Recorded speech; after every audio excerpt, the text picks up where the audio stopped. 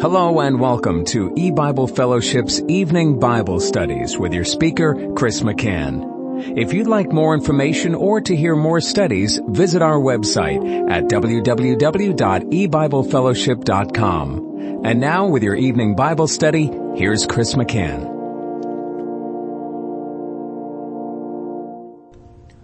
Good evening and welcome to E-Bible Fellowship's Bible study in the book of Revelation. Tonight is study number 15 of Revelation chapter 12. And we're going to be reading verse 14. And to the woman were given 2 wings of a great eagle, that she might fly into the wilderness, into her place, where she is nourished for a time and times and half a time from the face of the serpent. Now, as we've been continuing along in Revelation chapter 12, we've seen that Satan has been greatly emphasized by God in this chapter. From almost the beginning of the chapter, back in verse 3, we first read of a great red dragon. And as we have gone through the chapter, and actually throughout this entire chapter, which is only 17 verses, Satan, the serpent, the devil, or the dragon, one of those names, is mentioned 14 times. 14 times in only 17 verses. 8 times he's called dragon, either a great dragon or a great red dragon or just plain dragon. And also, Satan is called the serpent 3 times, the devil 2 times, and Satan 1 time. So God is certainly letting it be known as Revelation 12 takes us. First, it began with the birth of Christ as the Lord Jesus entered into the world, and then his return to heaven, his ascension, and then from verse 6 through the rest of the chapter, its focus is on the woman who has fled into the wilderness for refuge to the place prepared of God, which was the New Testament churches and congregations. And there is intense spiritual warfare in view as Satan comes after the woman. 14 times God directs our attention to Satan, and actually more than that, as he's also called here the accuser of our brethren, and he's not named as Satan or the devil there. But the constant focus of Revelation 12 is that God has prepared the place, the church, the corporate body, for the woman to be nourished and spiritually fed for the entire period of the church age, which turned out to be 1955 years. And she could have expected continual attacks by Satan. And that's what we're reading here in verse 14. To the woman were given 2 wings of a great eagle, that she would fly into the wilderness, into her place, which is where she is nourished for a time and times and a half a time from the face of the serpent. Because the serpent is after her, pursuing her, seeking to persecute her. And again, that word persecute, the Greek word translated as persecute, is often translated as follow after. Satan is following the woman. The woman flees to the church. Well, where is Satan's interest turned towards? It turns towards the church. He had been intensely interested in national Israel because they were the caretakers of the oracles of God. That was where God was dealing with his people. That was the place that he had prepared for the Passover, for the coming Messiah to fulfill the spiritual feast of the Passover. And the next place to spiritually fulfill the Feast of Pentecost, or first fruits, was the church. So God changes the place. Satan's focus, as a result of that, also changes and turns to the New Testament churches and congregations that are being established. And remembering back to Revelation 2 and 3, the early churches and what God said to each of the 7 churches in Asia Minor, well, we found Satan there. Some of them had already become synagogues of Satan, and Satan had a seat in a certain church. His infiltration had already occurred in the 1st century A.D. And of course it just continued throughout the church age. He never has given up the pursuit. Throughout the entire church age until the end of the church age, when God finally turned over all rule of the church to Satan. But of course God had another plan, another place in mind for the last part, the second part of the Great Tribulation. It was God's plan to spiritually fulfill the Feast of Ingathering by bringing in the precious fruit of the earth outside of the church. So the place then turned from the church to the world, and God's people went out of the churches, leaving the church behind, into the world. And yes, Satan pursued even then, of course, and the pursuit of Satan never ends, of the people of God. Well, let's look at Revelation 12:14. And to the woman, and we know the woman represents the body of believers, the elect, were given 2 wings of a great eagle, that she might fly into the wilderness, into her place. Now the 2 wings of a great eagle are a beautiful picture of God himself. We read in Deuteronomy chapter 32. It says, beginning in verse 9, "For Jehovah's portion is his people. Jacob is the lot of his inheritance. He found him in a desert land and in the waste howling wilderness. He led him about. He instructed him. He kept him as the apple of his eye. As an eagle stirreth up her nest, fluttereth over her young, spreadeth abroad her wings, taketh them, beareth them on her wings. So Jehovah alone did lead him, and there was no strange God with him.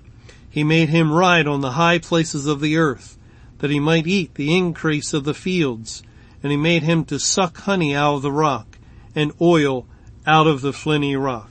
And it continues. We see here God is speaking of Jacob, and Jacob is a name assigned to the elect. Jacob have I loved, but Esau have I hated. And God, in speaking of Jacob, gives this beautiful picture. And notice the wonderful detail in verse 11. It might be describing something we would see in a nature video today. And of course, with cameras and our ability to film these things, we can see these wonderful details. But remember, an eagle's nest is extremely high up, and there would have been very few people, if any, that would have been privileged to witness how an eagle deals with her young. And of course God, though, is witness to his whole creation and to every aspect of his creation. God knows the intricate details of an eagle dealing with her young, or what would be going on in an ant colony deep down in the earth, or any other creature that he has created. God knows everything about his creatures. He knows everything about everything. And so here, God, who is also a brilliant writer, of course, since he is the author of the Bible, and he has the ability to describe in vivid detail something wonderful, something that we can actually almost see in our mind's eye as he describes it here in Deuteronomy 32:11, "As an eagle stirreth up her nest, fluttereth over her young, spreadeth abroad her wings, taketh them, beareth them on her wings. So Jehovah alone did lead him, Jacob. So as the eagle cares for her young and flies them on her wings, and you can just picture that, as an eagle takes flight high in the sky and there her young on her wings, so Jehovah does with Jacob. And that's the wonderful picture God is giving us here in Revelation 12. It's also the picture that he uses to illustrate a comforting truth in Isaiah chapter 40. It's verse 31, but I want to read from verse 28 because these verses are so wonderful. In Isaiah chapter 40, verse 28, hast thou not known, hast thou not heard, that the everlasting God, Jehovah, the creator of the ends of the earth, fainteth not, neither is weary. There is no searching of his understanding. He giveth power to the faint, and to them that have no might he increases strength. Even the youths shall faint and be weary, and the young men shall utterly fall. But they that wait upon Jehovah shall renew their strength. They shall mount up with wings as eagles. They shall run and not be weary, and they shall walk and not faint. They that wait upon Jehovah shall renew their strength. They shall mount up with wings as eagles. And here in Revelation 12, the woman, it was given to her, let me read it again. Revelation 12:14, and to the woman were given 2 wings of a great eagle. God is saying he's given the woman wings, but really the illustration is that we're flying in the safety under the protection of God, Almighty God. He is caring for us, that she might fly into the wilderness, into her place, where she is nourished for a time and times and half a time from the face of the serpent. Now, the word nourished is the same word as feed back in Revelation 12 verse 6. Let's read Revelation 12:6 because a few things are identical. It said in Revelation 12 verse 6, and the woman fled into the wilderness. And we just read the same thing in verse 14, where she has a place prepared of God. It said the very same thing in verse 14. She might fly into the wilderness into her place. And then it goes on in verse 6 that they should feed her there. And that's again the same word as nourished in verse 14, where she is nourished or fed for a time, times and half a time. So the Revelation 12 verse 14 is a reiteration. It's a just further emphasis on what God was telling us in verse 6.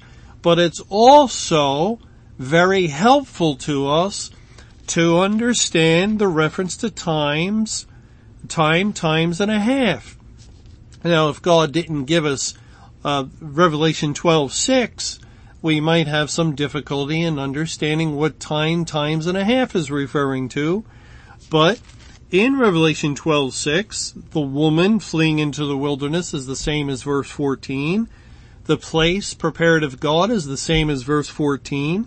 The nourishing or feeding her is the same as in verse 14. The only difference is the number.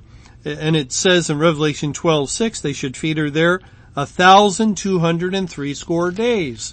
But verse 14 says she is nourished or fed for a time, times and a half a time. And that means that times and a half is the equivalent to 260 days or 1,260 days. They're both representing the same amount of time. And when we looked up 1,260 days, which is 3.5 years of 30-day months, and And so we see the times and a half, which is a 3.5, how that relates to 1260 days. The 1260 days represents the entire New Testament church age. It's the last half of Daniel's 70th week. And the first half was Christ's 3.5 year ministry from 29 AD to 33 AD. And then at the point of the cross, the 69.5 weeks, and the 70th week is the New Testament church age, which concludes at the end of the church age, and the 1260 days takes us to that point. And so we're helped here to understand that the time where she's nourished for a time and times and half a time is the 1260 days, and also times and a half is referring to the church age period. Now, the times and a half is proven by the context.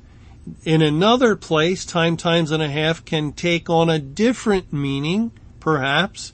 It depends on the context. The context here is what determines what times and a half means. Okay, let's go on. Where she's nourished for this times and a half from the face of the serpent. And then it says in verse 15 of Revelation 12, and the serpent cast out of his mouth water as a flood after the woman, that he might cause her to be carried away of the flood. And we'll read verse 16 too. And the earth helped the woman, and the earth opened her mouth and swallowed up the flood, which the dragon cast out of his mouth. Now, what is going on here? What is this flood? And how does the serpent have this ability to cast out of his mouth water as a flood after the woman? Well, we know one thing's for sure. It's not speaking of a literal flood. It's not talking about literal water. When God describes the flood that took place in Noah's day, it's a different Greek word. The Greek word here in verse 15, the first time that it's found, when the serpent cast out of his mouth water as a flood, is Strong's number 4215. The second time in verse 15, carried away of the flood, is 4216. And that's because it's the same word as the first instance, but it has an additional word added to it. It's a compound word that has in view born of the water, as though you're carried away, and that's why it's translated that way. And then in verse 16, and swallowed up the flood, is also 42:15. Now this word is different than the word we find in 2 Peter. In 2 Peter 2, verse 5, it says, and spare not the old world, but save Noah, the eighth person, a preacher of righteousness, bringing in the flood upon the world of the ungodly. This word for flood is Strong's number 2627, and it's pronounced cataclysmos. Cataclysmos, it's a very different word than what we're finding in Revelation 12 and verses 15 and 16. And similar word is found in 2 Peter 3 in verse 6, whereby the world that then was being overflowed with water perished. The English word overflowed is a translation of Strong's number 2626, a related word to cataclysmos. And so that's a very different Greek word, yet it's translated in 2 Peter 2:5 as flood, just like this word is translated as flood. But this word, 42:15, in Revelation 12 verse 15, is commonly translated as river or rivers. For instance, in John chapter 7, we read in verse 38, he that believeth on me, as the scripture has said, out of his belly shall flow rivers of living water. And that's this same word. It's the same word that's found in Revelation chapter 8. In Revelation 8 and verse 10, and the third angel sounded, and there fell a great star from heaven, burning as it were a lamp, and it fell upon the third part of the rivers, and upon the fountains of waters. So this is a word that is also translated as streams in Matthew 7, and there it is in association with a flood, as the streams of waters rise and destroy a house. But it's the same word as in Revelation 16:12 that says, and the sixth angel poured out his vial upon the great river Euphrates, and the water thereof was dried up.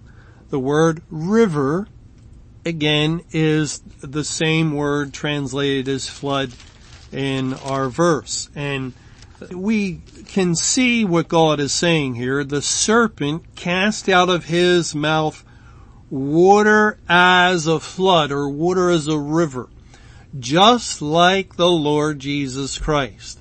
Remember that verse in John 7:38, out of thy belly shall flow rivers of living water. And that's referring to the gospel, the word of God that goes forth into the world during the day of salvation. It was living water. Wherever the waters went, they brought life. God used his word to save sinners. Well, Satan, the serpent, wants to be like Christ. He comes looking like him.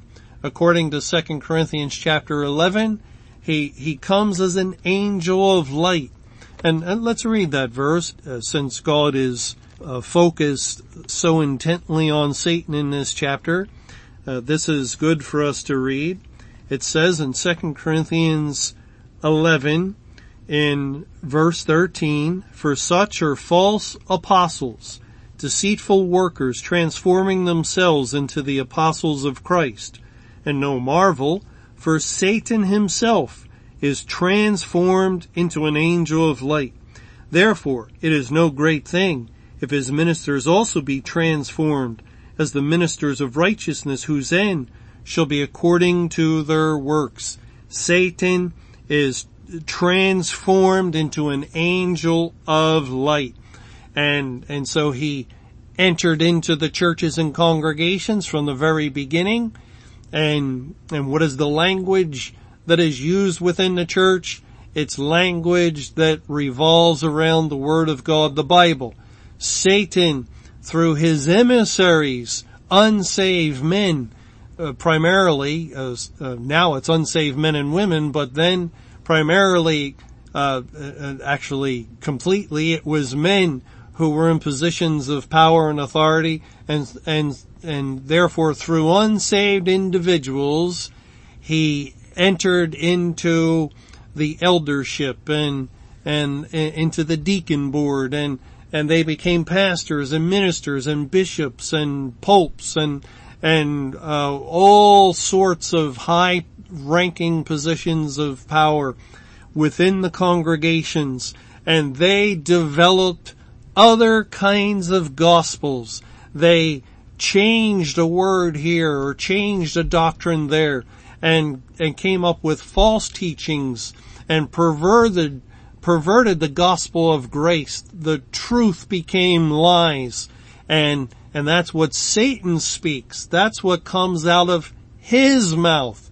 Rivers of lies that began to flow forth out of the pulpits, out of the various churches and congregations, and God's people recognized this at times, and so there would be splits, and individuals would leave a church that had fallen away and form another church. But the rivers of false gospel water continued to flow after the woman. It was a constant pursuit of the woman, of these elect. If only they would believe these lies. If only they could be deceived into believing these errors and these false gospels. There's no salvation and a false gospel. That was Satan's hope and plan, to deceive the very elect if possible. Of course it never was, but to deceive them and to destroying them and to hold back from them salvation. If he could only disappoint God concerning one of these elect, just one, then Satan could win. He had deluded himself into thinking. And so this pursuit of the woman took place in church after church. As one church fell away and another church formed, well, that church, of course, would not be left alone. Satan had the church as his target, and he had the elect within the congregation, the woman in that place prepared of God, as his ultimate target, and he went after the woman. And sometimes maybe it was a slow process to get his people into place, but he would always seek to do that. And then, of course, God here in verse 16 of Revelation 12 gives us a very curious verse to let us know how he helped the woman. It says, "And the earth helped the woman, and the earth opened her mouth and swallowed up the flood," or the river, "which the dragon cast out of his mouth." Well, that is strange. It's unusual for the earth to help the woman and to swallow up this river of falsehoods. And how is that accomplished? Well, we'll think about that, Lord willing, when we get together in our next Bible study in the book of Revelation. Thanks for joining us for E-Bible Fellowship's Evening Bible Studies. You can hear these studies Monday through Friday over Paltalk, Skype, E-Bible Fellowship's webcast audio, or over your phone. For more information or to hear other studies, visit www.ebiblefellowship.com. Until our next study, may the Lord's perfect will be done.